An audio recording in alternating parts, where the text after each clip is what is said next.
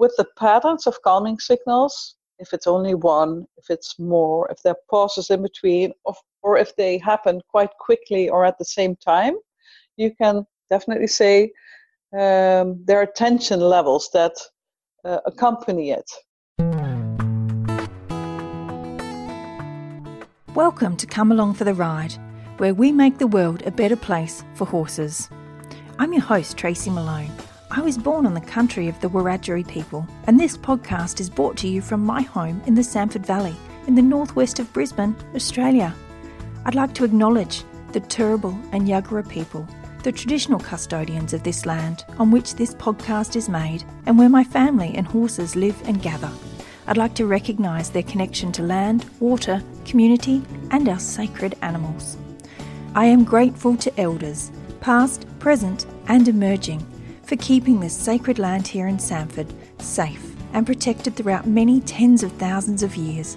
I have great pride to live on country where the oldest known human beings tended to this land.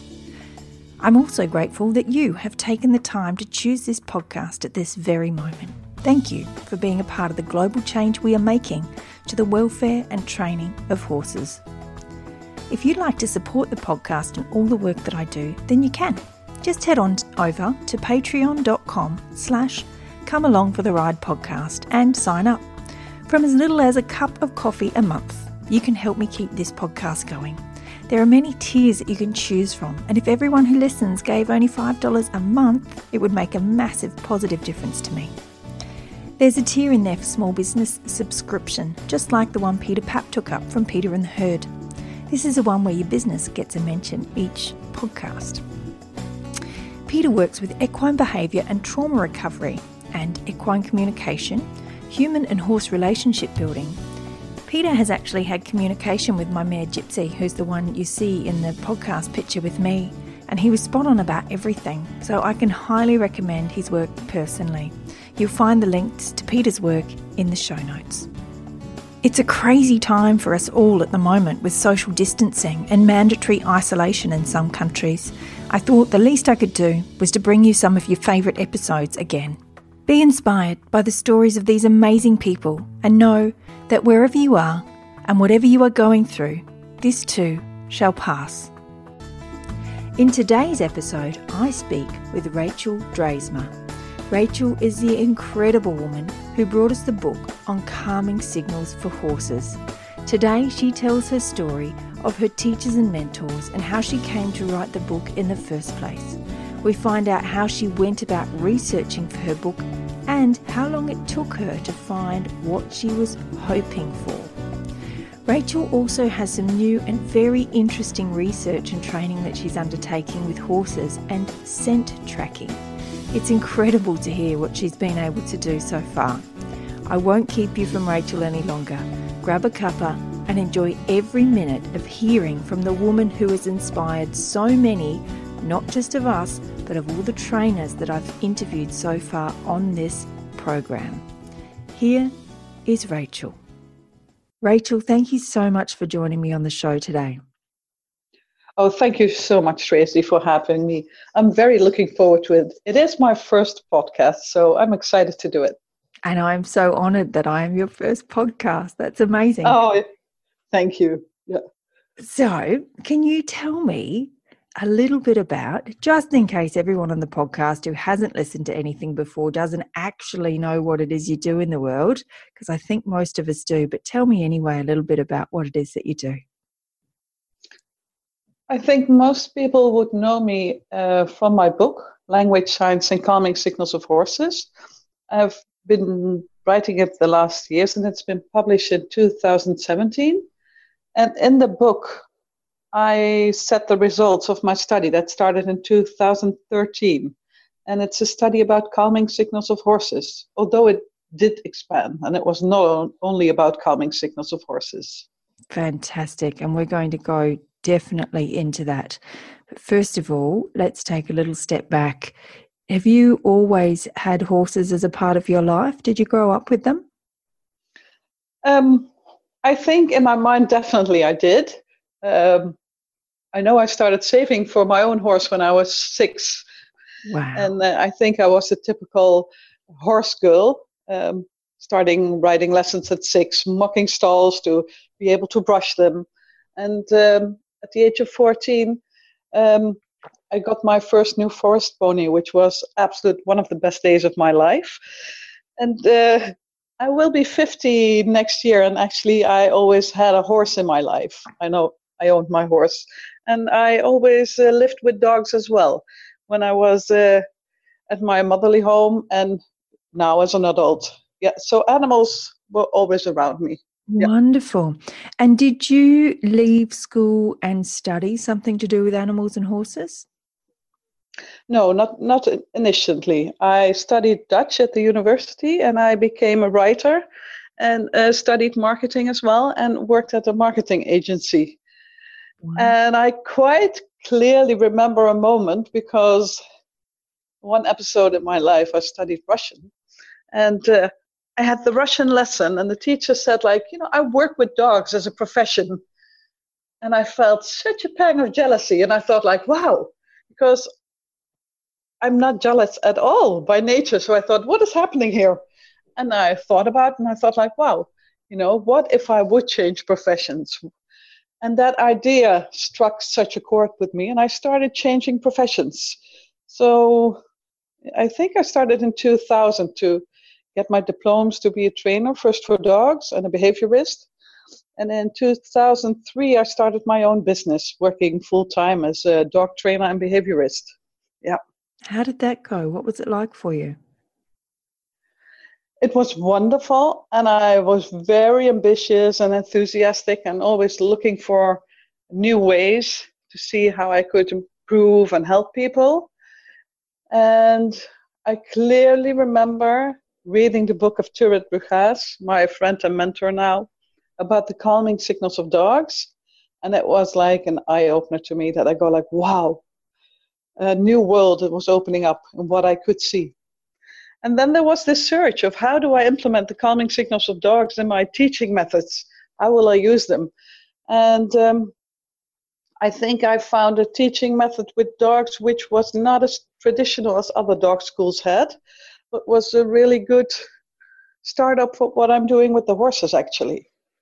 And how did that transition happen? So you said, first of all, that Turid is your friend and mentor. How did all of that happen? Actually, I read that she would be coming to Calming Science, a dog education center in the Netherlands, in 2012, and I attended her education. And that's when we met personally. So prior to our meeting, I read her book the 10 years prior and worked with it.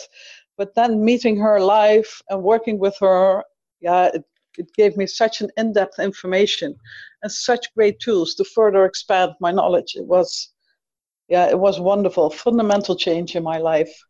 Oh, that you're so lucky that you're able to do that. Oh, yes, absolutely. And then actually, Turid used to work with horses before she worked with dogs. Really? And obviously, yes, and quite professionally, and also with a big passion. And since my passion were horses as well, we started talking about them. And because when you work with dogs, everything you do with dogs, you will implement. You look at cats, you look at horses, you know, it's never in one species, right? It's a way of thinking and a way of observing. Yeah. So we were talking about that, and we found our mutual passion. And when Turid asked me, why doesn't anyone chart the calming signals of horses? I thought that was my moment of queuing in and saying, now that is something I would really like to do in life. And that's how it started, actually. So, yeah. What happened next? So it's all well and good to have an idea. We all have loads of them. What was the first step but you made this happen? So what happened for you what was the process of you turning an idea into this amazing reality? I think it helps that I was very practical. So I thought of, if I would want to do this, how can I do it that it's feasible? So I did not work with a university, and I did not have, in that case, large amounts of money behind me. So I thought, how can I make it work for me? And I thought of doing it by filming with my regular telephone, actually. And that was a good thing because I found out that horses are very habituated, domesticated horses, to phones and sometimes not as well to cameras. So the phone turned out very well. So my first investment was a very good phone with the best filming quality back then. And I started filming because I thought I can study semi-feral horses, but then I have to travel quite a way to see them and observe them. And I thought, like, well, that's not practical in my life, and it probably will end there. So I thought, if I do domesticated horses all around my neighborhood, and there's so many horses here, it's very feasible for me to do so. And I just started filming, and then sitting in the back and analyzing them and categorizing and trying to find out how to do the categorization. And well, it came to a working method. But it took quite a while, though, because I have been doing this for years and years. So I think my urge to find answers and to really know, really know as if it's an absolute, which I don't know if we can say that, but the urge of finding out more about communication and horse language was so strong that it kept me going. It's almost like a puzzle, right? My seeking urge was on, and that doesn't need to stop because we only are at the beginning, I think. There's so much more to discover. Oh, that's exciting. Very yes, exciting it is. To hear. Yeah. So tell me about what it is that you found. What is a calming signal for anyone who doesn't actually know? And what is it that what did you find from all these recordings? Well, what I was absolutely interested in was looking at signals horses might give each other when they wanted to appease each other. And I wanted to know, firstly, do they exist? Because in a way, Turid has been studying these signals in dogs. And I've been working with these signals in dogs. And I knew, for instance, dogs have the yawning, the head turn, blinking. So I was very afraid that I would be in some sort of confirmation bias, and I wanted to see things that weren't there at horses. So filming helped me with that. And when looking at films, I was just wondering, like, if one horse meets another, will they appease each other? If they don't, why not? What are differences in circumstances? And these obviously are harder questions, but it all came down to noting eyes, ears, posture of the horse, the tail posture, his body posture. And then I started to notice that horses, as dogs and humans, sometimes use appeasement signals to prevent a conflict or a negative escalation. So, for instance, if maybe we can have an example with humans that is easier for people to connect with. Mm-hmm. If I live in a very small village, so if I meet people on the street, we say hello, we look in each other's eyes, we say hello, even if we don't know them. If I go shopping in the city and I pass people and they pass me frontally, I would look away and I would turn my head a little bit and then we both walk on. The other person does the same. Now that is something that has not been taught to me. My mother didn't tell me, like, if you're in the city and someone approaches you, you really have to turn your head and look away. No one said that to me. But it's something I do natural. And it is, in a way, I think, to prevent contact, to prevent an escalation, and to maintain a positive social bubble. Mm. And horses do the same. And obviously, if I meet my mother, I'm not going to maintain a positive social bubble. That's not necessary, because I know we have a very good relationship and I can meet her and skip the calming signals and skip that appeasement. But in some circumstances, I do it. For instance, when I enter an elevator in a hotel and it's crammed with people and I enter, I give calming signals. I look away, I turn around, not feeling that comfortable. Yeah. So these signals, the appeasement signals, the calming signals that horses might use to calm the other and calm themselves, those were my scope of interest. Mm. And I found several, which is and was very exciting. And so what did you do once you found them all? Mm. And make a small dance in the living room. No, really. I was so excited, and I obviously shared it with friends and with How Jared. far We in were you when you found this? How many hours of video did you look at? Like a couple of hours, I or think weeks or months in? Oh no, I think a few months. I think only after 6 or 7 months of analyzing films. And I was quite frustrated at the beginning because I thought I would recognize patterns earlier in the process.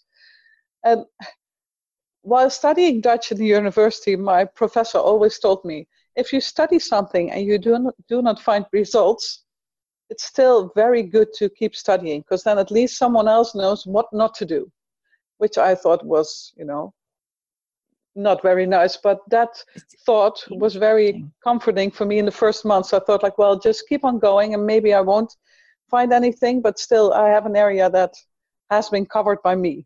So it took quite a few months, actually. Yeah. And then you found it. And were you watching videos every day for all of those months? I think 5 days a week. Yeah, a few hours a day. Yeah. Wow. And actually, up till now, I still watch, I think, 20 to 25 videos a week. Yeah. Wow. And people send me in films, and you see something on Facebook and you look at them, and sometimes you question something like, hey, is it what I know it is, or is it different, and how is it different? So it's still a very nice thing to do. And necessary, I think. Yeah. But I mean, not seeing the signals is so, well, now I think it's maybe obvious, because, for instance, the calming signal showing the flank, once you see it, you can recognize it. But horses have been doing it quite a while. But if you don't give meaning to it, you will not recognize it. So it's such a strange thing to know. And people who visit my lectures say the same. They say, I cannot unsee it anymore. And that is something that is happening, which is... And we also maybe termed it incorrectly as well. Sometimes we might have thought it was disrespect or misbehavior or something like that, and signs of not interested in what it is that we're asking, instead of actually seeing it for what it is. That's, I think, the most amazing part about it. And especially the calming signal showing hindquarters, as you say. Some people told me they were taught it was disrespect. Yeah, that's true. But the body is so soft that it's not, and some people say it's a kick threat, but the calming signals of showing hindquarters is so different. It's with a very soft, long top line of the horse. He looks away, eyes up front to look at something else. It is as if he's not there, looking at something else. And I'm in the Netherlands now, and I'm, looking away, pretending I'm showing you what it looks like. Obviously, you cannot see me.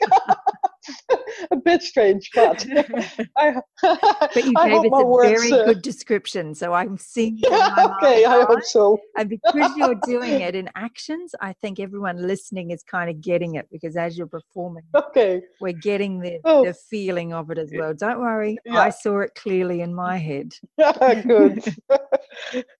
Oh, fun, yeah. And so calming signals are essentially a body signal to let us know that whether or not they're able to handle a situation, whether or not they're understanding what's going on. What are they telling us with their calming signals? Well, there are some steps to keep in mind when you look at calming signals. And it also depends on the features the horse shows at that moment. So, for instance, when I did my study, I did not use heart rate variability programs, or I measured cortisol, or I didn't measure the eye temperature. So I can imagine if you put a heart rate variability machine on the horse, you will find an elevated heart rate with every change in his environment. As Sapolsky says in his book Behave, right, that the body always, if I interpreted it right, but that the body gives a reaction, the brain gives a reaction. So I think when a horse is standing tied up, someone comes with the saddle and he's frontally facing him and walking towards him. If a horse is totally relaxed and fine with it, he will not show calming signals. It might be, however, that the horse interprets the frontal fast approach as a little bit too fast, maybe impolite, and he might show a calming signal to calm the handler who approaches him, and maybe to reduce his own tension by doing so. And by doing that calming signal, it can be a blink, it can be a chew, it can be a tongue out chew, he might restore to a very relaxed homeostasis again, because it was a reaction to the frontal approach. It might also be that you will see a calming signal, same horse, tied up, frontal approach, shows a calming signal, the person, the handler, is attacking him, and the tension is building up more and more. And then you can see the features of the horse changing. He's getting a little bit more tense, maybe his nostrils open, eyes open, maybe a little bit tense in the muscle, the mouth, lips clench. And then you might see more calming signals coming through and through. And then you might say the horse is still trying to appease and trying to calm himself, but he has more elevated tension. So to say what he means to say is a little bit hard, because we never know, but I definitely can say that with the patterns of calming signals, if it's only one, if it's more, if there are pauses in between, or if they happen quite quickly or at the same time, you can definitely say there are tension levels that accompany it. And that is, I think, very useful. Is that an answer to your question? Absolutely. And it's so helpful to understand these things. What happens if we know nothing about calming signals and we force the saddle on the horse anyway? Well, obviously, it depends on your horse. And most horses will cope, and they will get out and they will get ridden. And but I would say, if I would look at the horse, I might see some underlying tension. And if we would work with the calming signals, and we would notice it, and we would respond to it by maybe taking a break, making a calming signal, noticing what is hard for the horse, maybe the frontal approach. We can make a program out of it, a trainings program or socialization program.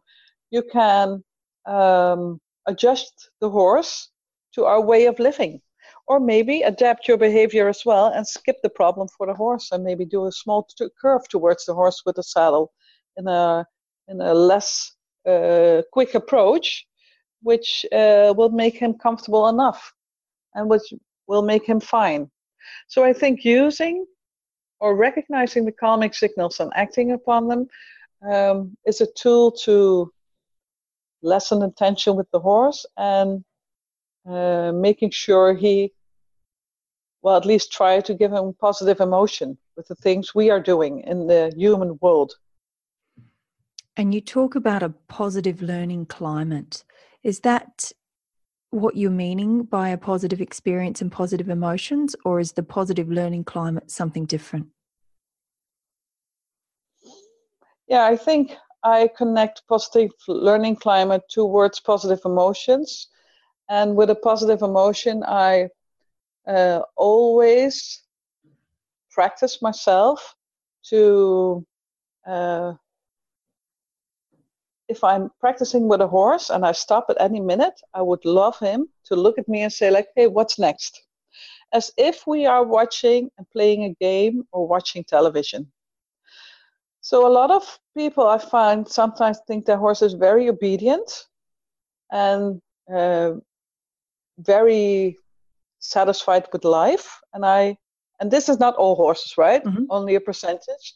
I see that are disconnected and standing there with a very dull eye, not engaging.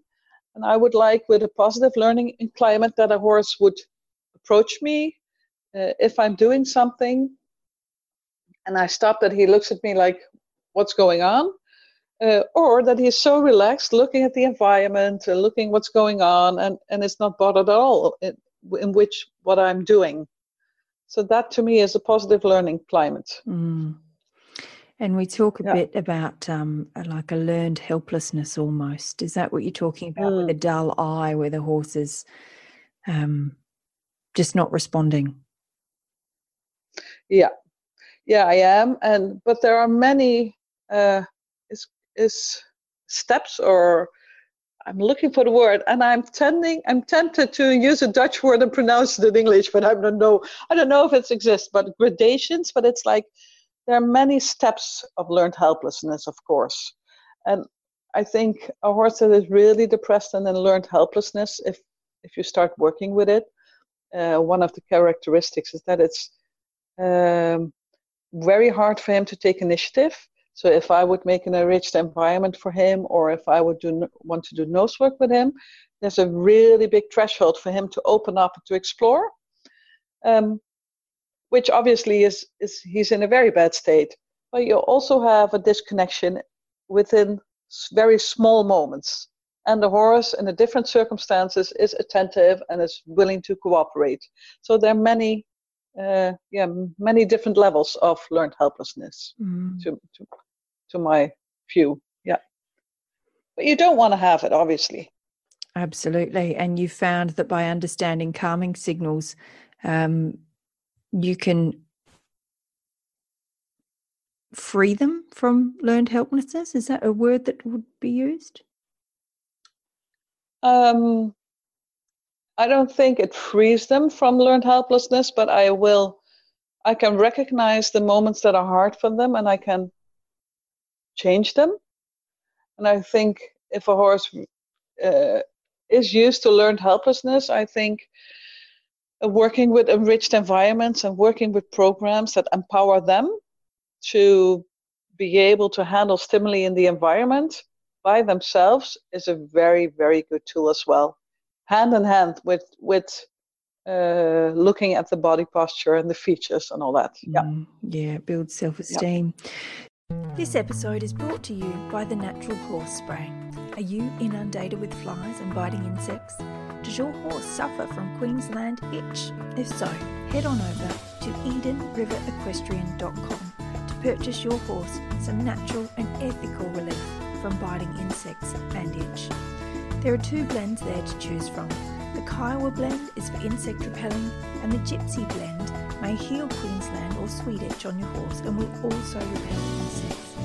That's EdenRiverEquestrian.com, and if you use the code Come Along for the Ride, that's all lowercase and one word, Come Along for the Ride, you will receive 15% off your order. So how did you transition then from watching these videos over months, understanding that you had something with calming signals? What was the next step for you? Because now you've got a lot of different variables. You've found learned helplessness and things like that as well. What did you do once you found calming signals in horses? What was the next step for you? I think it was slowly expanding practical practice with horses who had problems. And I did that. And obviously I did do a lot of writing to get my book on the market.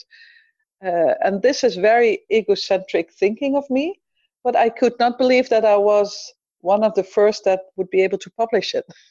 So I thought, I really have to be quick doing this. So writing was also one of my activities in those days. Yeah. And practicing with horses.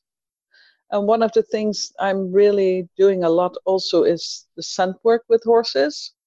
And scent work, you can think of man trailing, where I'm teaching a horse to follow a footstep trail, to follow lost persons or a lost food bag. Wow. And that is something that is amazing to do.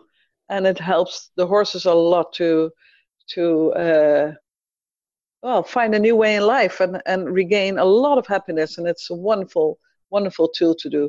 Yeah. Following a scent. But yeah, like a smell. But bear in mind before I forget, and I really have to do this because I'm so enthusiastic talking with you. Good. The underlying foundation of this was in Turret's education, International Dog Trainers Education, and it was in Anneliel Crumb's nosework education. And I build it upon that because I really want to acknowledge that at all, because I would feel it horrible to not having said that. Yeah, absolutely. Yeah. Those who gave you the inspiration and foundation to do this incredible work, definitely. And then to adapt it. And same goes with the scent trailing, because it's, to me, it is also, but that's a little bit of a different subject. I don't. Yes, do you mind if I want to hear more about it. Oh, okay. I'm fascinated. Oh, okay. What I find, mesmerizing with scent training is that it gives so many tools for our daily living. What you can think of scent trailing is, for instance, when you teach a horse to follow a footstep trail. And you can imagine a horse used to be an animal that would search for food, for water, for herbs. He would know what to eat and what not to eat. So searching would be a very big part of his life, searching for family members, sexual partners. Mm-hmm. And we don't use that search seeking system. We don't use it that much.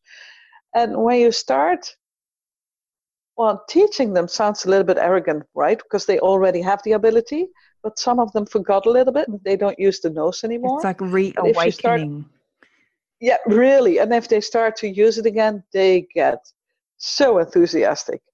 And I find that searching is very helpful in my work with horses. So, for instance, a horse with separation anxiety, doesn't want to leave the herd, I would do many search games with him, so that he would know how much fun it is to do something by himself. And searching produces a lot of dopamine in the brain, so it's a feel-good thing to do. It makes them concentrate longer. The socialization goes very well because they smell objects, they smell the environment. Bodily, it's very, very good because they do it with very active relaxation.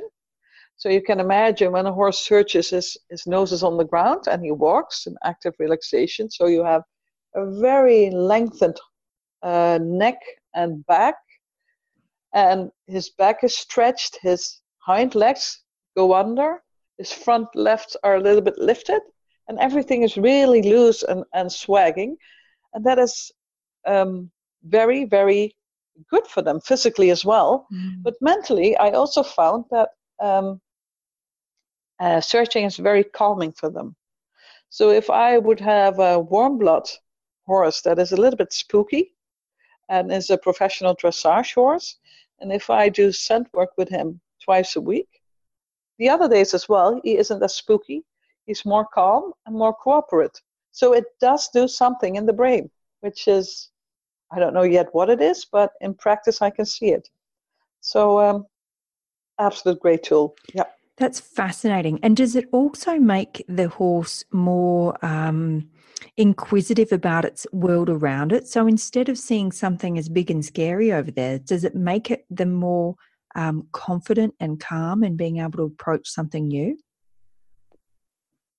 Yes, but also within limits, obviously, because if it would have been something he's never seen that's really over threshold, then probably search would not help. Yeah.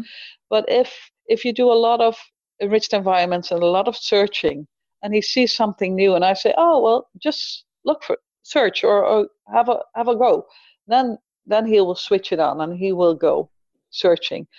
They get more curious, which is an absolute benefit. Yeah, I can see how it's got so many positives. Yeah.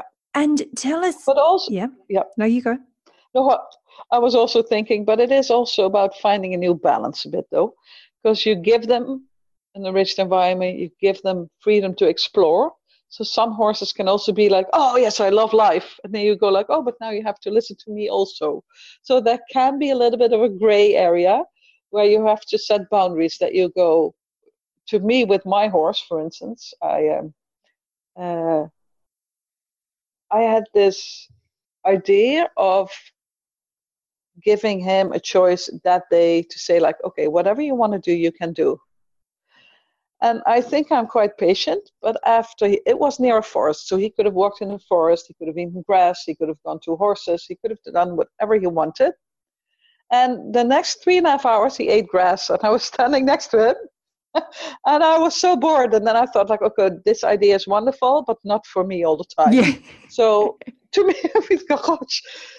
me, I give cues, and I give a cue like, okay, your turn. And he can take lead while walking in the forest, or while riding, choosing a way, or while investigating. And when I say, okay, my turn, then we do the things I want to do. Because with my horse, I needed that balance and that clearance. Yeah. But that's relationship as well, isn't it? It's collaboration. Yeah, maybe. Yeah, true. True. Yeah. Yeah, that's very normal. And so I could see how this would be done in a dog. I could see how you would use scent and you could train them. Can you talk me through how you train a horse to do this in simple terms? In simple terms. I can see it happening, but I can't in my mind see how I would actually do the step. Well, the most simple things to do when searching, and I think everyone did that at one point in their life, is throwing a piece of food in the pasture where they can look, treat search. Mm-hmm. That is not a problem at all. You can make a scent garden where you can put all kinds of scents in the pasture where they can smell, but you have to dilute it very, very much with water because otherwise they avoid the scent. And if you do the man trailing, I'm a little bit hesitant to tell the steps, so I will do it. I will give you anyhow, because I give a day lecture about it with a lot of films, because it is a little bit more tricky to teach it the right way. But if you give us an idea, don't give us the whole, because it takes a whole day to teach it. Give us an idea. Exactly. But the main difference with horses and dogs is that a dog uses his eyes and his nose quite frequently, and a horse, when starting this, some of them don't use their nose.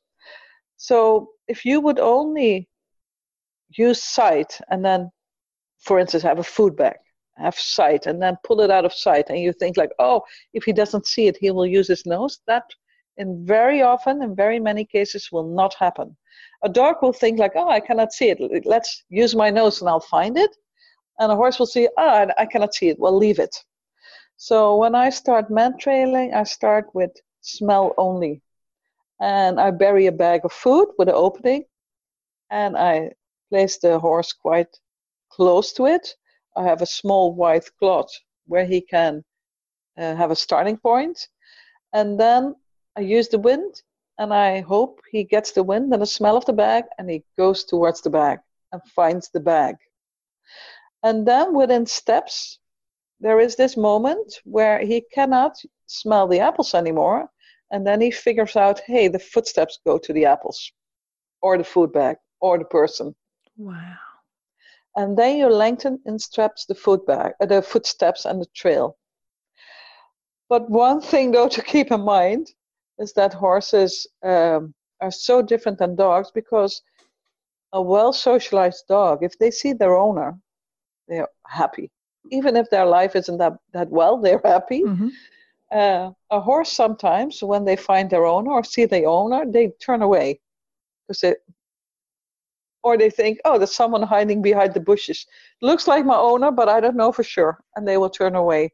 So you have to do much more work to get them accustomed towards people hiding. Because if you want to train them for searching for lost persons, the lost persons might be hiding behind a tree or within a bush. And that is obviously something that scares them in the beginning. Yeah, absolutely. Yeah.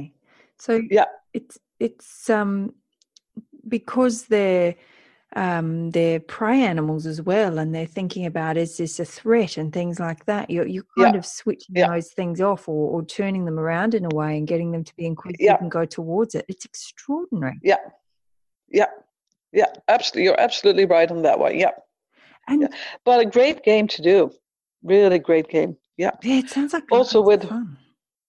Yeah, it is. Yeah.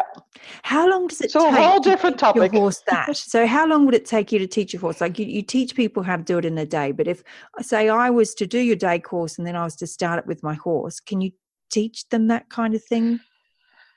Well, the thing with scenting is that it's quite tiring, so you cannot have lengthened sessions. So you would have in the beginning short sessions of a few minutes per go.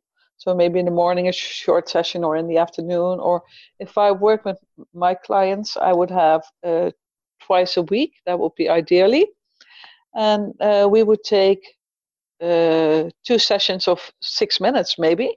That was it. And obviously, when they are more advanced, they can concentrate longer, they can trail longer, and then they can have longer trails and they can concentrate and search for 15 or 20 minutes on a row.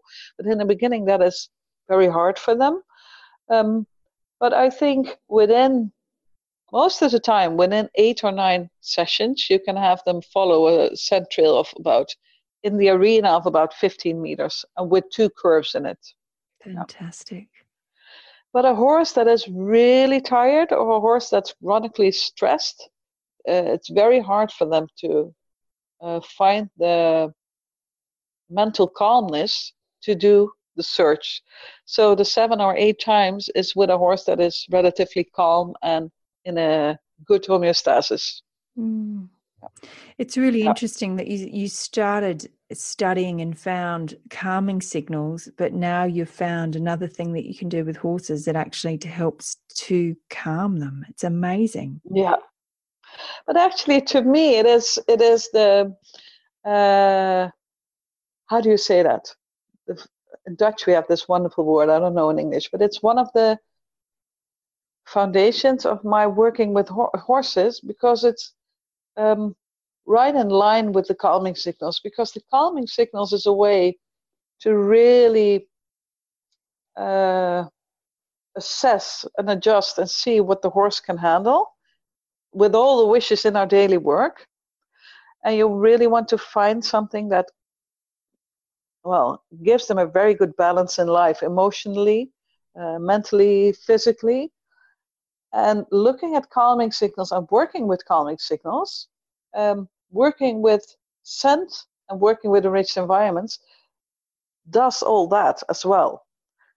And I think it's a new tool to implement within trainings and within behavioral consultations as well. Because you can work with a horse with separation anxiety, with seeking, with trailing, when looking at body language, and then solve a problem. A horse that has problems with new stimuli or saddles, you can combine looking at calming signals and the way you treat as a human, and make a program about that. And you can make an enrichment program for the horse to be more empowered and more able to handle stimuli. So to me, it is one package deal: the enriched environments, the scenting, and the calming signals when working. Absolutely. And the enriched environments, is that what you were talking about with planting the garden and things like that? Yeah, the scent garden is something that is with the use of smells that you make an enrichment. Well, that's a beautiful word, but it's enrichment for me is finding a lot of trash and using it wisely to make a program for your horse to get curious and wanting to investigate. So you find safe items and you place them in the arena or in the pasture. You guide the horse in, and then you're like the director, right? You try to find stuff that are stimulating him to investigate. Should not be too easy, but should definitely not be too hard. And the perfect session would be that he truly enjoys it and investigates. And maybe even more perfect would be that he finds something a little bit hard and he goes over his own threshold and investigates and finds himself the best horse in the world to be able to do it by himself. So there are steps in that as well. You can have different materials on the floor. You can have different materials hanging in the wind. You can have different materials that make noises. You can incorporate games that involve noise. Because a lot of times horses get spooked because noises are happening and sounds are happening to them. But if they create sounds and they understand where sounds come from, that can help them as well. So, for instance, I have a game with a lot of crates. And you start obviously with one crate and maybe a few plastic bottles in them. And you put an apple in it. And the horse can find the apple by pushing the plastic bottles away, which obviously makes a noise. Then you can, at the end, in steps, create a lot of crates with objects in them, and the horse can push the crates to the floor to get to the apple. And every time he pushes a crate to the floor, it makes a noise. So then he knows, like falling bottles make this noise. Hey, the cans of beer make that noise, and they shimmer like that. And that's a good tool as well. So I use enriched environments a lot. Yeah. Also to assess horses and to see how curious they are, how brave, how they do need help from the owner, or if they skip the owner. And that's a wonderful tool to use. Yeah. Amazing.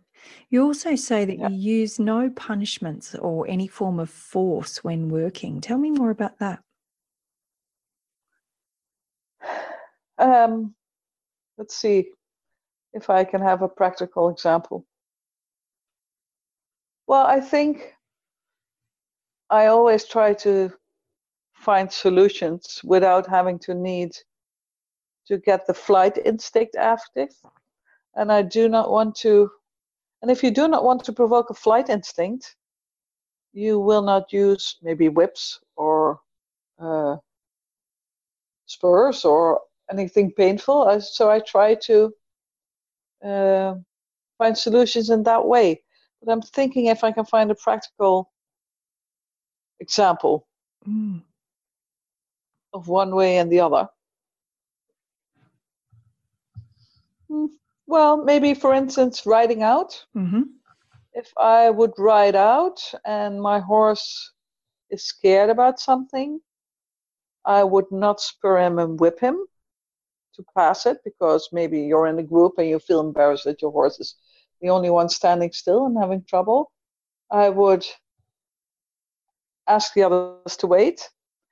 I would ask, maybe if we're in a rush, maybe ask another horse to be a splitter, or have my horse within the group that he feels safe enough to pass. If I would be alone, I would wait for him to take his time to be comfortable enough to investigate. Or if that would not work, I might get off and walk with him, be the splitter while walking. Or if it would be really, really, really too hard, I would turn around and go home. And I would obviously remember what the scary thing was, to make a program. So it's not about avoidance, but it's about how can I, while riding, get a positive emotion and as less stress as possible, and then train.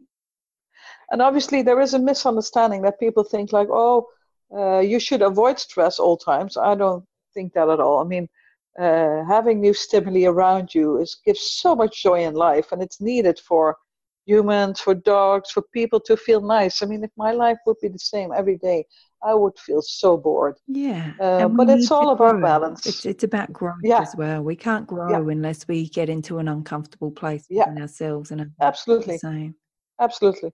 But it is about balance, isn't it? And if there was if a horse had a day that he went to a fair or that you went to a competition, maybe it takes him 1-2 days to recover and be in total homeostasis again.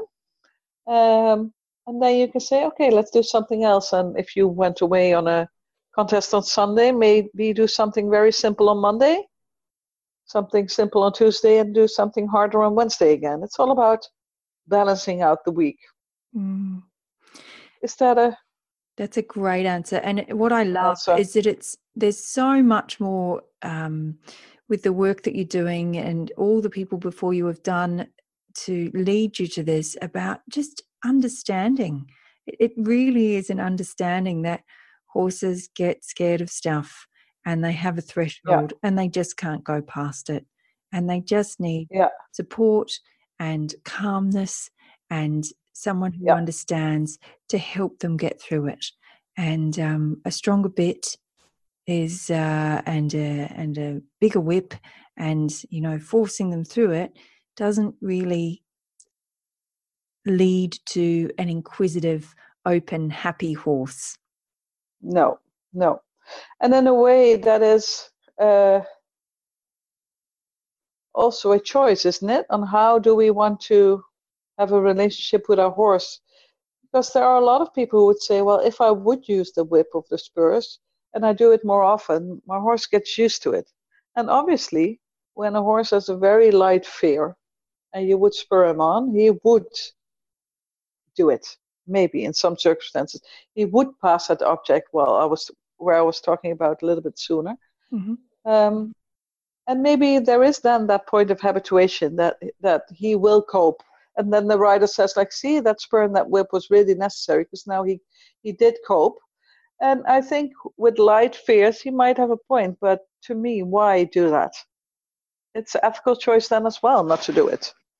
And with animals with bigger fear, to me, it always creates a negative learning climate and also a negative impact on your relationship. So it would not be my choice. No. Yeah, and that's what I love about the work that you're doing. It gets us to really stop and think of our horse's point of view. What kind of relationship do we want with our horse? Is it a collaboration or is it a dominant one? Because you can have both and you can be perceived as being successful in both, and it's your choice as to which one it is you would like to go forward with. And absolutely, and more people are becoming disillusioned with the horse world and the traditional ways simply because we say, this isn't how I imagined it when I was a kid. This is the type of relationship I wanted. I didn't want to get bucked off. I didn't want to be scared of horses. There's so many people who go in thinking, yes, this is great. They go for all the lessons, they do what they're told, they get bucked off and they have fear for their life. And it doesn't have to be that way. There is this amazing work coming out. Thank you to you and the people before you where we thank you. Can have what it is that we want. It's amazing. Yeah, and I so agree with you because I meet so many people who really want to be in harmony with their horse, but it's sometimes so hard. And we all have the feeling that you have a wonderful plan and something goes wrong and you feel very, very bad the whole day. And the day after, everything goes smoothly and you feel so happy because we all have this urge. Don't you think that we really want to connect with in a pleasant way with our animal? It is the reason we're there in the first place. It is, we all have. I think every horse person has those dreams when they're a kid. And if they had horses when they were kids, it wasn't about, the test or the event that they went to. It was about hanging out with their pony under a tree, on their back, eating apples together and exactly. and taking off, and if you were lucky, jumping a few trees on the way home. It was never about the competition. It was about that feeling of freedom and oneness that you got when you're a child. And so many of us desperately want that, but we haven't had until now. Until these years and the type of work that you and many others now, thanks to you guys, are doing, we haven't had a way. And I think there's been a lot of frustration in finding the way, but I'm just so glad that it's here. Thank you so much for it. Yeah. And I think you're so right. There's so many people now looking for that meaningful relationship. I mean, and do justice to the animal. I mean, I meet many, many people. And that's one of the advantages, I would say, to my life now. Is when I get invited and meeting other professionals, we're almost all on the same quest. And that is such a wonderful thing to look forward to in the future. Yeah, it really is. And you put, owning a horse is not a cheap or short amount of time in your life. It takes a lot of time to have horses and to put work into it and money into them, to make sure they're getting all the care and everything's okay with them. So if we're having that, you really want to get something special out of it as in that collaboration and relationship. And this kind of work really allows us to have that. True. And I do think, I also think with the calming signals and if you start using the calming signals in your work as profession, you can also do it when you're a professional rider or you have a professional stable selling off horses. Because I sometimes get the feeling that people think, oh, it's only for the people who want to walk the horse and do nothing with the horse anyhow. But the knowledge of the calming signals, working with the calming signals, building enriched environments, doing scent drills, it's worth for every horse and every horse owner and every stable, because they can, well, all horses benefit from it. Yeah, whether they're, the top of the world competition horses down to, the hacking out once every couple of weeks horse. I think everyone can benefit. True. Yeah. And is there anything else that you're finding, studying, looking into at the moment that you want to give us a little snippet? Well, at the moment, I have assumptions. But a few research are really looking into it. I'm so excited about that. But I'm personally very interested in the differences in posture of the horse and the facial expressions between pain, learned helplessness, and tiredness. Those three can look the same, but obviously they're quite different. Yeah. So that will be a big point of interest to me. And on a very, very detailed level, I'm very interested in looking at mouth seams. That I have the assumption that when a horse is getting into flight mode, that its mouth seam is getting longer. Sometimes it's shorter. So that is something that is an interest to me. And there's still so many questions I have. For the coming period, I am working on my day to give a lecture in June. It's all about the mental stimulation and the scent work. And I hope to write a book about that one. And I also hope to write some practical weekends for people who want to practice all the things I write, because there's so much more to tell about practicing with calming signals. And I had a set pages in my book, and it could not exceed those pages, but there's so much more to tell about practicing with horses and using the calming signals. So I would love to expand that as well. But as you know, there are only so many hours a day, so it's just continuing working, but it's a labor of love, so that is no problem at all. Yeah, and it's fantastic. Yeah. And we certainly look forward to all of the things that you're going to bring forth.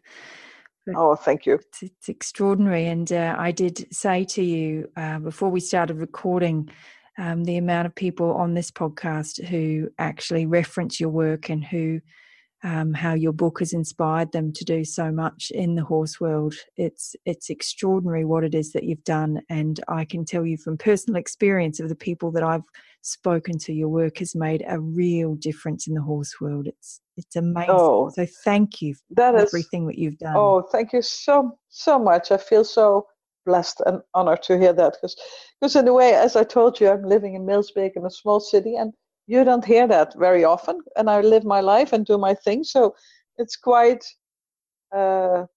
special to hear that it influences so many people, even at the other side of the world, to me. And because now we have these mediums like books and podcasts and online learning, you are literally getting to almost every corner of the world.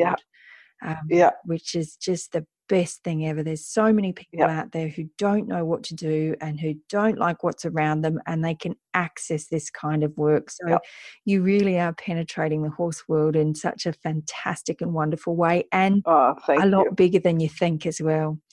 So thank you, Rachel, so much for your time today, but mostly thank you so much for everything you've done and will do in the future as well. I look forward to keeping an eye on what it is that you're doing and getting you on again to speak about new things that you're thinking and finding, because you're preaching to a converted audience here. We love the work you do.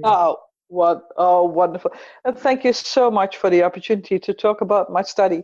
I hope I didn't talk too fast because I got too enthusiastic, but I love to share, my passion. And it's lovely to talk to you, and you have the same passion. So then talking goes fluently, right? It does. So it does. It was very, very nice. You most certainly did not talk too fast, but you were absolutely fascinating. And hearing your story was just magic, and I know the listeners are going to love it as much as I did. So thank you so much. I hope so. Thank you very much, Tracy. I'm on a mission to create a community of conscious horse people so that their horses all over the world can live a better life.